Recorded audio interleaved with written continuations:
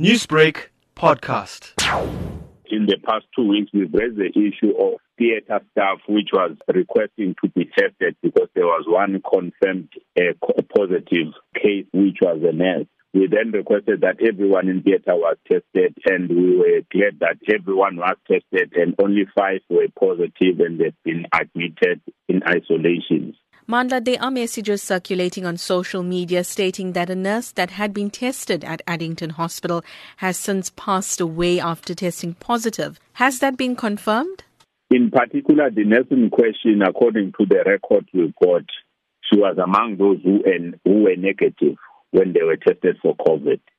Further to that, we've learned that there were other circumstances around her death which we cannot declare in the media until the department put an official statement, because there are circumstantial matters around her death which are similar to the issue of suicide and all other things, but we are not at liberty to engage on that because there is an investigation that is being handled by SAPS around her death. So what we can confirm is that the information we've got is that this nurse was amongst those who were negative when the COVID-19 testing was done. Definitely a very sensitive and stressful time for healthcare practitioners, nurses especially, who are on the front line of this outbreak. What is being offered to them to deal with this current pandemic and the stress that is associated with it? We have been in contact with the Department of Health in trying to find a way and means of enforcing those EAP programs where our members can go and ventilate. And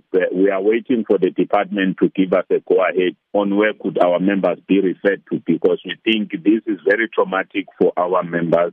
So they need that space of EAP to ventilate their frustration. For now, because of lockdown and the rules that were hindering them, especially in visiting those places, it has been a challenge. But as we are in stage 4, we are hoping that the department is going to intensify that issue of counseling of our members for them to be able to deal with the pandemic, because it is indeed stressful to our members, and some of them are not taking it easy as others.